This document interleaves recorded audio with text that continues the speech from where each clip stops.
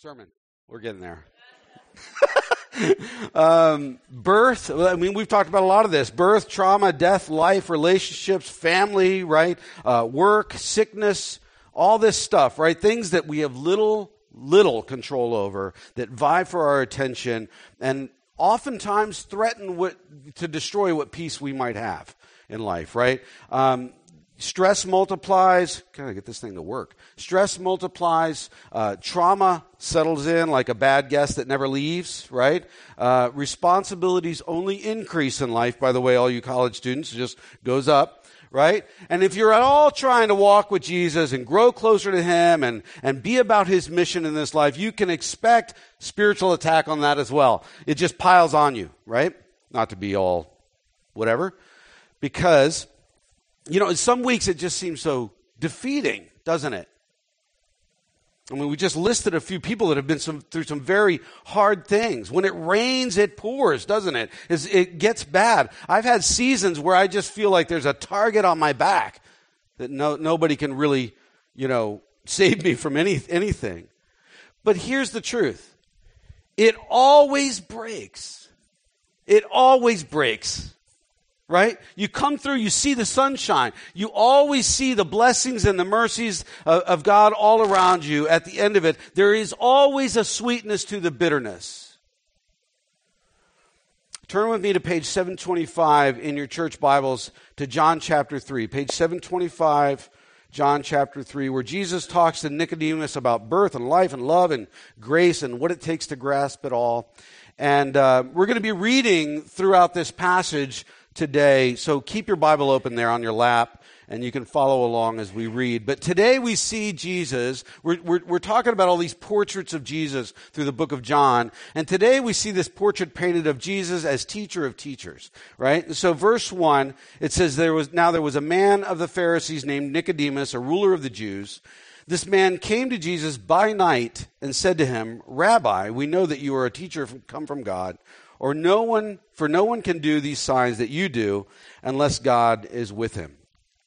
Now, Nicodemus, we'll understand, was a powerful man representing the sort of elite of Judaism, right? A teacher, a Pharisee, a member of the Sanhedrin, the Jewish ruling council of the day, And he's an important guy that Jesus is speaking with in this nighttime sort of clandestine, intimate meeting. And possibly Nicodemus, went at night in order to address his personal struggles about Jesus, right? Knowing that if he's seen speaking to him during the daytime out in the open, it would have caused too much commotion, and he wouldn't have been able to get his questions answered. We don't know really, but if that's the case, it's a wise move, right? It is a wise move.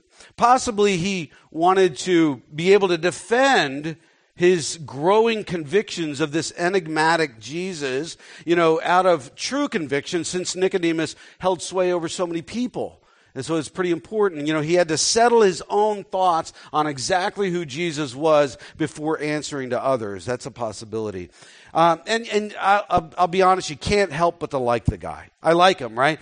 He's a thoughtful guy. He recognizes Jesus' uniqueness when he says, no, we can do these things except for God being with them. In other words, he sees something special about Jesus right off the bat. He really does. And in verses 3 and 4, he comes right out of the chute, right? He just comes right out of it, he seems to be reading Nicodemus's mind. And he doesn't ask what Nicodemus wants necessarily, but he launches straight into the matter with him. And maybe Nicodemus didn't even understand what he needed from Jesus at that point, but Jesus seems to define and set the tone of the conversation right off. He's directive with this guy. And in verse 3, it says, Jesus answered him, Truly, truly, I say to you, unless one is born again, he cannot see the kingdom of God. Nicodemus said to him, How can a man be born when he is old? Can he enter a second time into his mother's womb and be born? That's a good question. I remember when I was a little kid and I read these things or I heard these things spoken to me. I had that, like, how crawl back into my mom's belly? Like, that doesn't make any sense, right? I had those sense. We can't blame Nicodemus, hearing this for the first time, struggling to understand where Jesus is leading him and talking about what he's talking about. On the one hand, the conversation is very simplistic. But on the other hand, it is lofty, it is confusing, it's abstract, it doesn't make sense. You must be born again. What does that really mean? That's my son texting me from the back of the room, by the way. I'm turning off my thing. What does that mean?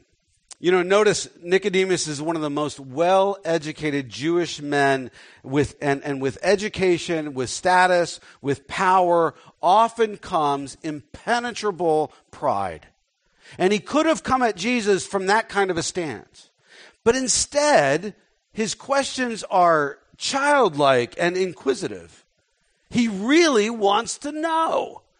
That's his great attribute. He really wants to know. That's humility, right? There's no such thing as a stupid question unless that question is leading, right? That's true. Smart people don't hold on to their status, their learning, but they know that they have more to learn. There's a humility about them.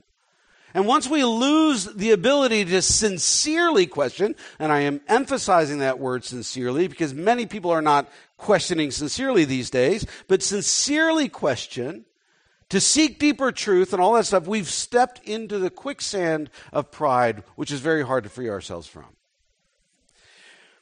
We remember in past few weeks, we've said we don't want to become the new Gnostic, right?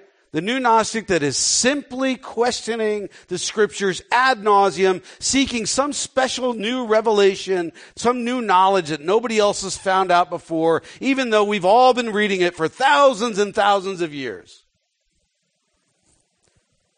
Plenty of great people have gone before us, right? Rather, we want to be the person who comes to Jesus listening sincerely, leading to obedience. In other words, we take his answers on faith and trust. Nicodemus is a guy that is outfitted in the garb of religion, right? If you met this guy on the street, you would say, wow, he knows God. You know, looks like a duck, acts like a duck, quacks like a duck, must be a duck. But Jesus says politely to him, you don't yet know, because it's not about you. It's not up to you. You don't know because it's not up to you. In Indonesia, I did all I could to blend in. I learned the language, the intonation, the accent, the food, and when I got sick, I used the local remedies short of the witch doctor. Sorry about the slide. It is nasty, I know. But that is my back. This was called cupping. They would take this little hammer with a needle in it and hammer a few spots on your back. And then they would heat up a cup and stick it over your back and suck all the bad things out of you. The guy said to me actually after, he said, oh, your blood's really thick. You eat a lot of McDonald's, don't you? And I'm like, yeah, well, I'm American. That's what we do, right? And but that's what I did. I tried everything to fit in. I short of going to the witch doctor. I didn't go to him. But no matter what I did, I could not hide my lineage, right? I was not born to Indonesian parents. I was an American. I wasn't a native speaker. I still had an accent. I still didn't know a word here and there and all that kind of stuff. The same is true for our spiritual life. We could go to church our whole lives. We could dress in religious garb. We could carry around our Bible. We could do churchy things. But nothing can hide our lineage until we are reborn by grace through faith, Ephesians chapter 2, right? We were born, the truth of the matter of our condition is that we were born into sin with Satan as our father. John Wesley's a great example of this, if you've ever read his story.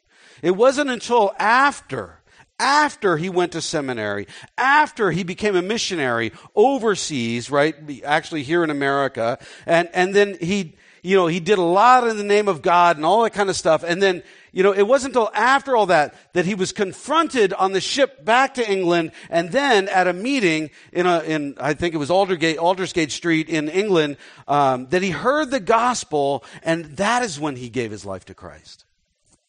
Such an interesting story. Because John thought he was a Christian until the Spirit actually breathed life into his heart. And he described that incident as having his heart strangely warmed. I remember that feeling when I first came to Christ. Those guys on the road, remember the two guys on the road that met Christ and talked to him, they felt that. Only God can kill off our sinful lineage and adopt us as his children into his family, giving us a new heart and clothing us fully in Christ, right? That's the good news. In Jesus, we are a new creation. The old is gone, the new has come. We've been recreated, and it's when the Spirit blows in our heart that actually happens. In church life, we grow up hearing Christian-y things over and over and over again. You've probably heard this passage spoken on over and over and over again. We learn a great deal and we think that we know. We are educated people, especially in this area, right? With many responsibilities, and we're tempted to think that we know it all and we have nothing more to learn. But the Holy Spirit won't be corralled so easily, will he? Reach out your hand and try to catch the wind. That's like the spiritual life. Go and try to witness to somebody and just logically get them through the door of the gospel, and you'll figure out how quickly that works. The elusive nature of the Spirit life draws us in as it did to Nicodemus, and he couldn't control it, right? And for those who like control, that drives you a little bit crazy.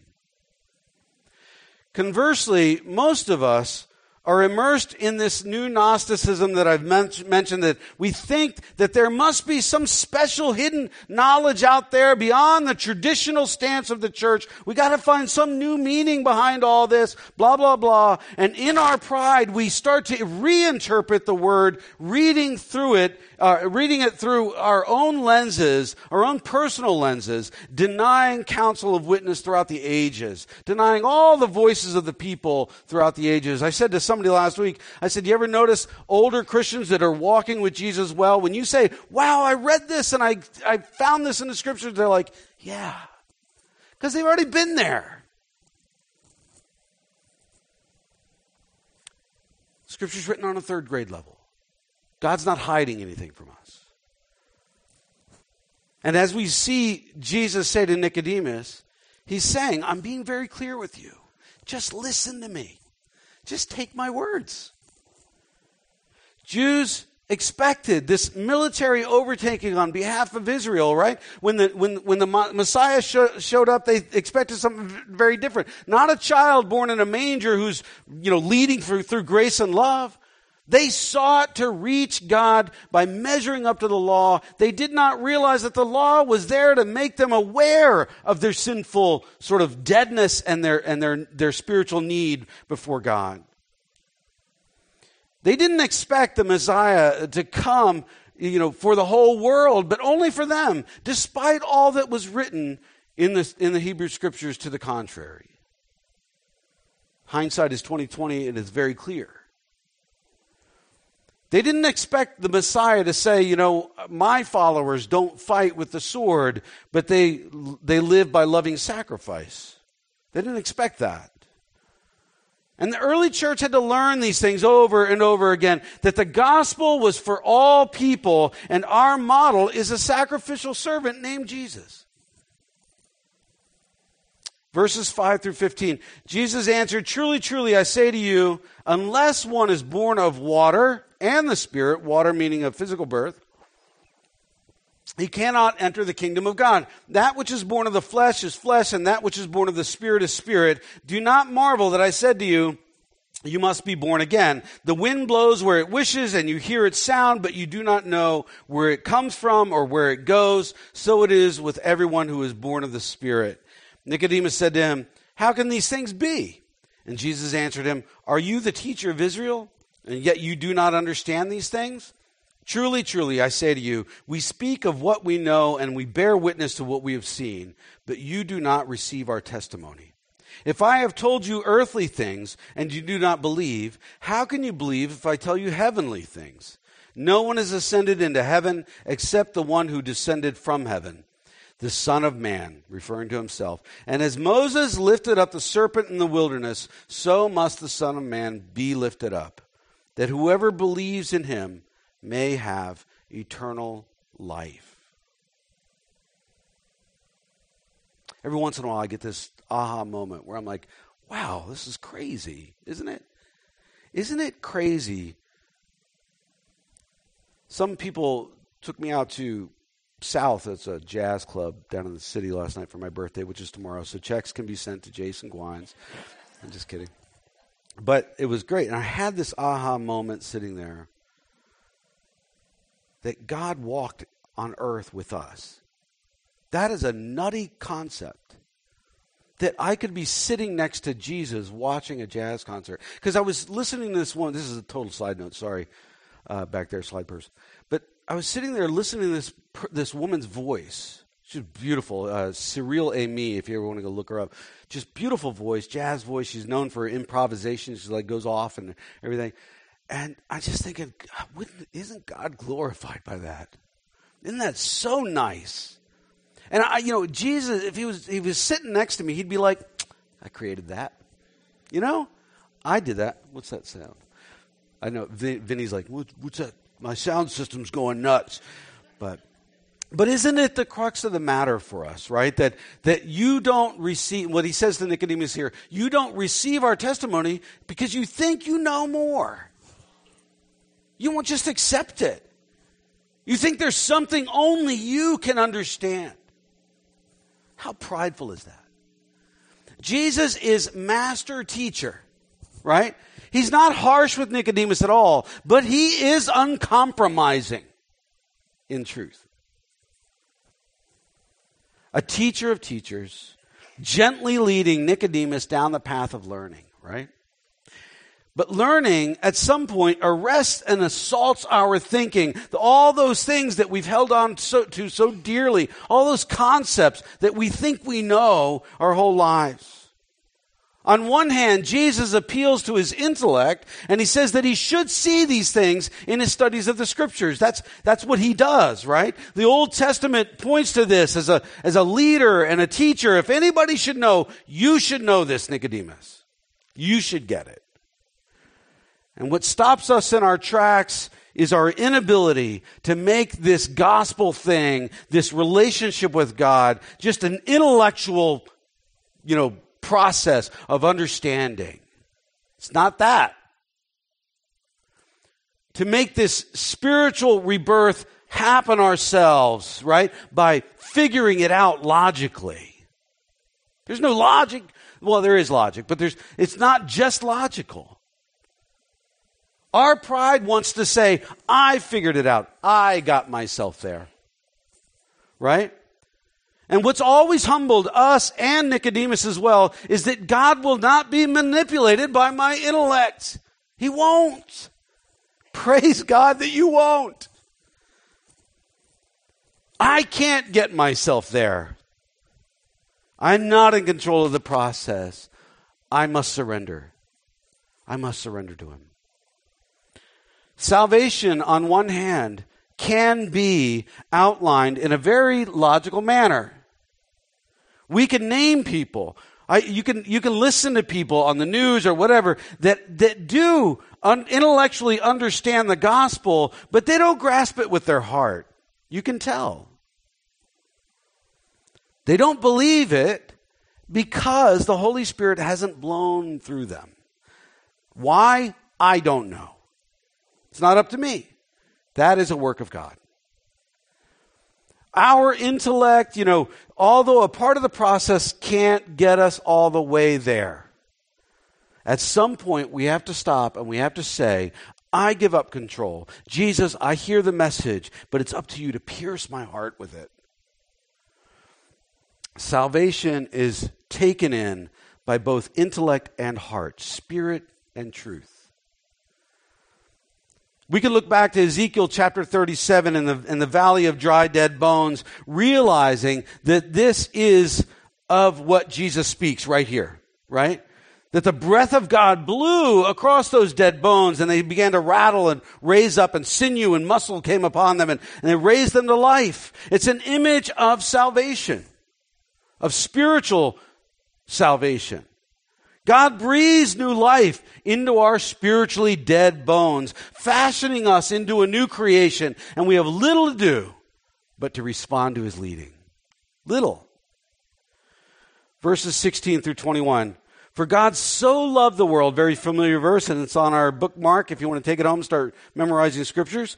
For God so loved the world that he gave his only Son, that whoever believes in him should not perish, but have eternal life. Amen to that, right? For God did not send his Son. Now, amen to this one too. For God did not send his Son into the world to condemn the world, but in order that the world might be saved through him. These are big things. Whoever believes in him is not condemned, it says, verse 18. But whoever does not believe is condemned already, because he has not believed in the name of the only Son of God. And this is the judgment. The light has come into the world, and people love the darkness rather than the light, because their works were evil. For everyone who does wicked things hates the light and does not come to the light, lest his works should be exposed. But whoever does what is true comes to the light, so that it may be clearly seen that his works have been carried out in God. Do I understand all that? Absolutely not. Absolutely not. But I do understand it better than maybe the next guy. I might be the only Bible that somebody's reading.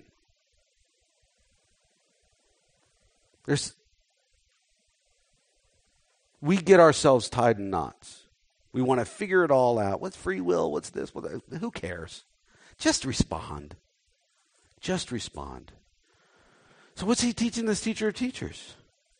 I think he's saying, search me, search the scriptures, and you'll find that your pride and your education and your status and your power and all that stuff, your position, aren't enough to see the kingdom of God.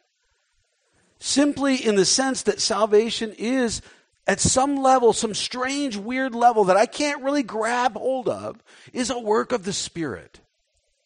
I don't fully get it.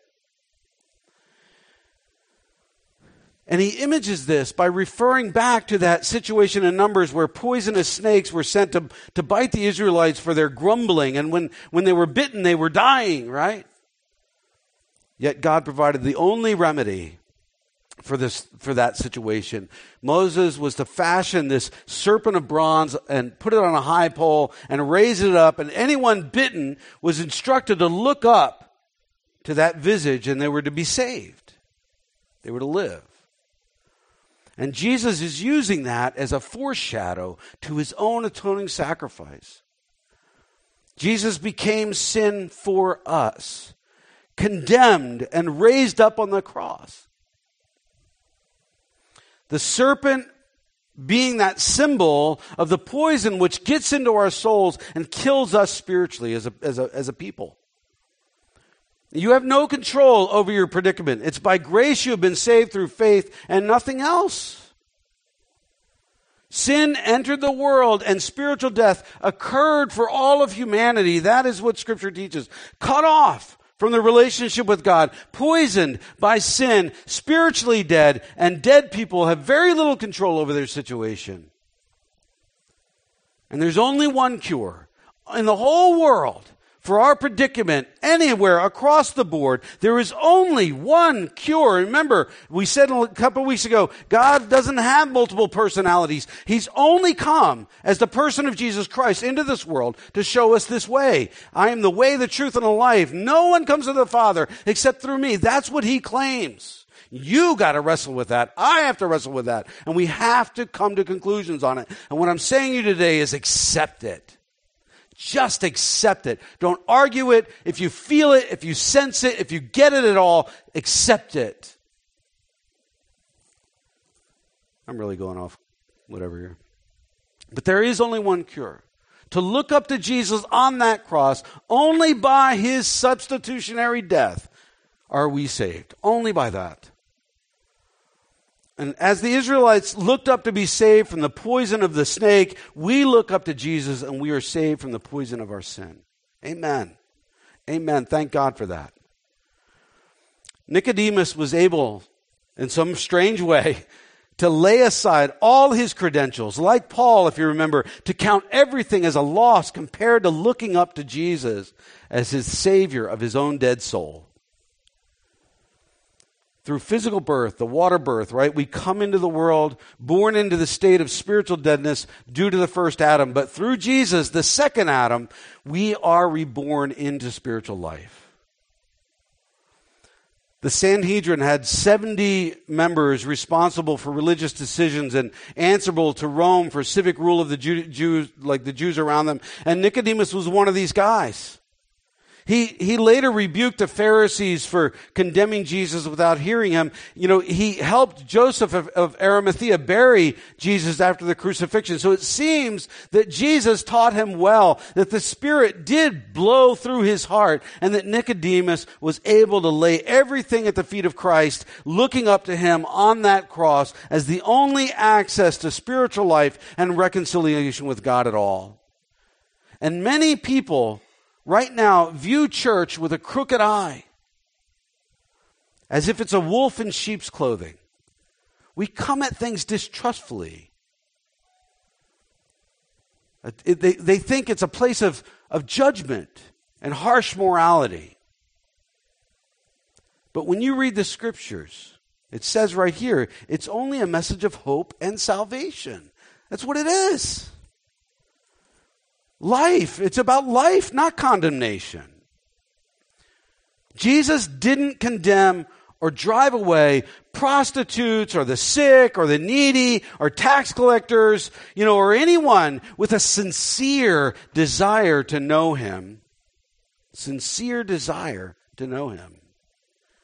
His words were only harsh to those prideful religious zealots, the learned people, right? The guys who cared for nothing else but for their position and their power, who were trying to ask him questions in a leading way to trap him. My daughter, Sana, was hit by a car once while my wife and my oldest daughter, Maddie, watched.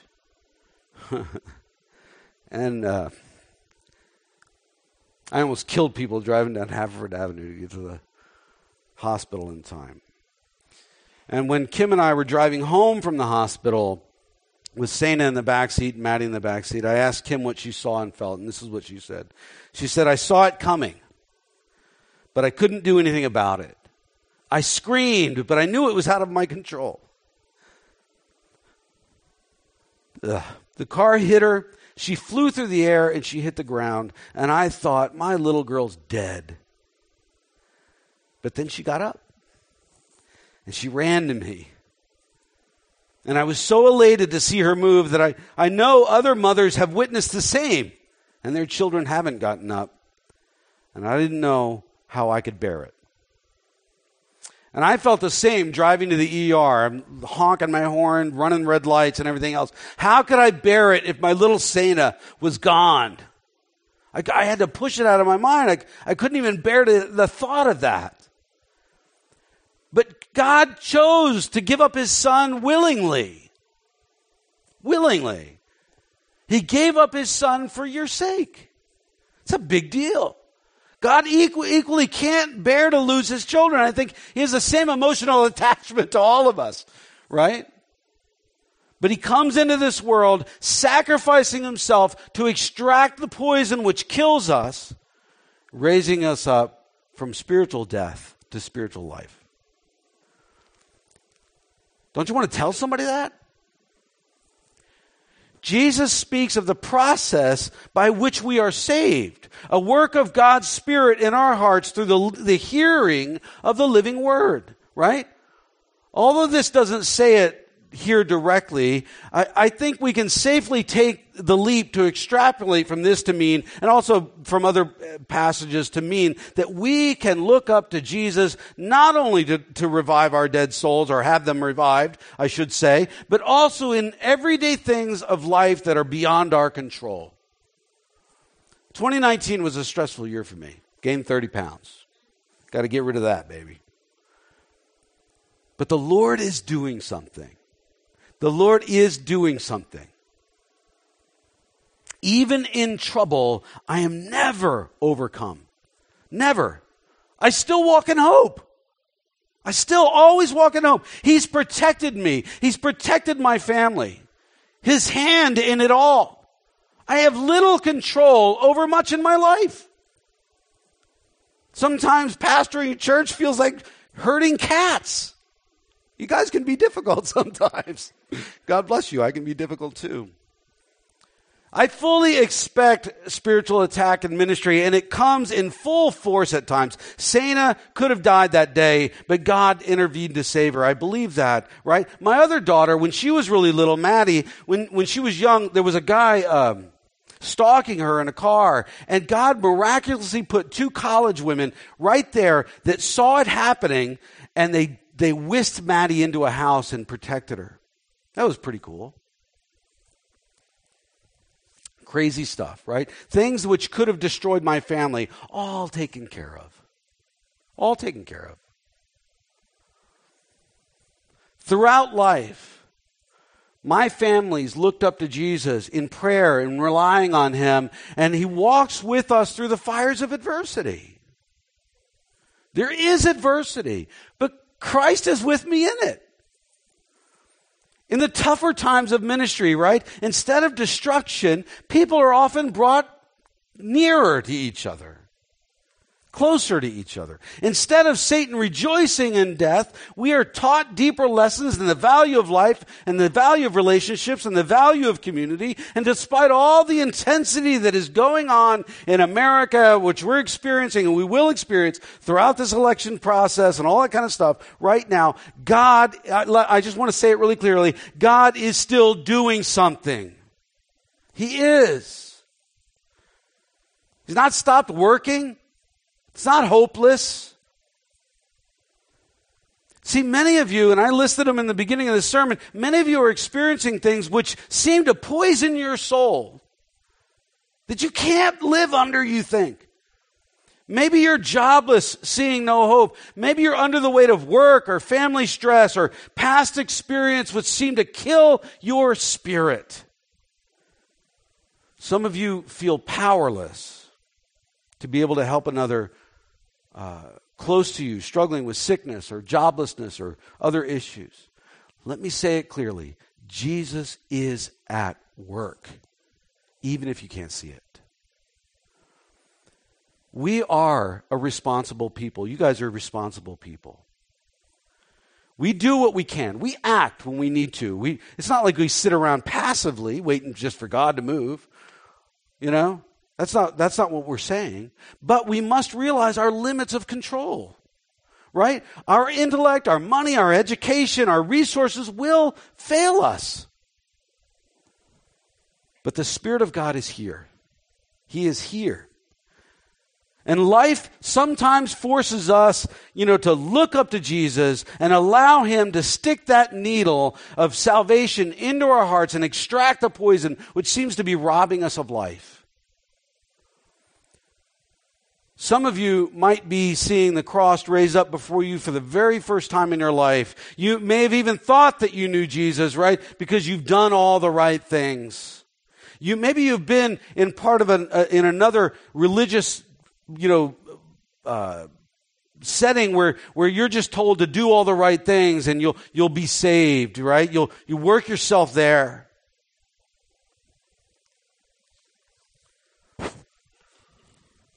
Jesus said it's not about doing all the right things. It's about him. It's about his movement in your heart. You may be hearing the message and being washed by the living word right now. Right now. That could be happening. That miracle could be happening right now. Look up to Jesus and say, I give up my control. I just give it up. Do for me what I can't do for myself. Save me. Save me. And by the way, rockets won't go off. Nobody's going to start screaming unless you tell us, then we're going to start screaming. But it has happened. That's the promise of Scripture. But for others of you who have known him for more than a minute, right? You may be educated, you may know a lot, you may be coming to the end of your rope in life though, and you need to open your heart to new, ongoing, deepening lessons of how He cares for you, how He protects you, how He loves you. To see that again. Truths which are clearly before you and have been, but you may have ignored because you think you know. Or in your pride, you're digging through the scriptures, looking for answers that only you can understand. It's right there. I always remember my friend's wedding, or funeral, very different thing, in Lampung. He died in a quarry accident. He was buried by rocks. We had to dig him out and stick him in my car and take him home. In the back seat, he had passed away. And we were burying him, and I was out there with all these Muslims. I was the only Christian standing out there, and there was one young man with a T-shirt. I'll never forget this. And on the back of his T-shirt, I'm watching this happen. I really wish I had a camera. But it said in Lampungese, Rumpuh, and then in English, save my soul. Rumpuh means I'm tired and I'm worn out. I'm at the end of my rope. That's what it means. Great word. Rumpuh, right? Yeah, you want to go out tonight? Oh, rumpuh, right? It's just like, save my soul in English, right? What an image. When we remember all those in the world who need to have this same conversation with Jesus as Nicodemus did. Wish I had that camera that day to have that image for you. Look up, not down at circumstances. Look up to the one who's really in control. Not down at the things that you can't. Nicodemus learned this well, and we can too. I've wasted way too many moments, time, whatever you want to say in life, looking down, distraught over circumstances. I've wasted too much time doing that. I'm tired of it. I've learned, like we said last week, to see that the cross can grow ever bigger as my situations grow heavier. I have to look up over and over and over again at Jesus, not only for salvation, but for ever-present help in a world of trouble, because this is a difficult world at times. We are in a spiritual battle. That's okay. We're in a spiritual battle, and Jesus is in the furnace right there with us, walking through it, deflecting the things which would otherwise have destroyed us, and He's bringing depth and He's bringing life to your heart, even when it doesn't seem like He is. He will heal and even use your wounds for His glory and your betterment. I've had numerous conversations with some of you this week that as a result of last week's sermon where you experienced a small amount of pain in choosing to be obedient to Jesus, you saved yourself a world of pain later on. Amen to your obedience. God bless you for taking those steps. That's good decision making. So I want to leave you with Philippians 4:8. Finally, brothers and sisters, that's what you are to me, brothers and sisters, whatever is true, whatever is noble, whatever is right, whatever is pure and whatever is lovely and whatever is admirable, if anything is excellent or praiseworthy, think about such things. What's better to think about than all that is Jesus. When you're down, when you're depressed, when you're stressed, when you're overtaken, look up to Jesus. And if Jesus is calling you right now to look up to Him for the very first time in your life, I would give you the advice not to hesitate in that. I hesitated when I was young, and I wish I had done it, right? Be reborn right now. It is a possibility in your life. Say yes to the Holy Spirit. Let Him extract the poison which has brought you death and shame, and let Him leave you not only with eternal life, but life abundant right now. My life is better because of Jesus. And all it takes is a simple prayer. Jesus, I realize I need you. I repent of my sin. And I want to be adopted into your family right now. And you can mark today. What is it? The 23rd. February 23rd. The day before Jason's birthday. that you became. That'd be a great birthday present for me, for you to say that prayer. So if you've said it, if you want to pray it right now as we go to prayer, then come and tell me and make my birthday complete. Let's pray. Father, we thank you for your Spirit. We thank you for your truth. We thank you for your love. We thank you that you are a God of love that is willing to enter into our history, walk with us, struggle with us, suffer with us, and go to the ends of suffering by giving yourself up on that cross. I think we get too rote with this, Lord Jesus. I love what we do here because it is so important. I get to share this on Sunday mornings. If anywhere I get to share it, I get to share it here at least. And I pray that you would create opportunities for every single one of us to share this across the board with all the people that we know at any time. I just pray that you would bring divine moments to every single one of us, that we would walk with you and share this story with others. In Christ's name we pray. Amen. We are going to pass the tithe boxes.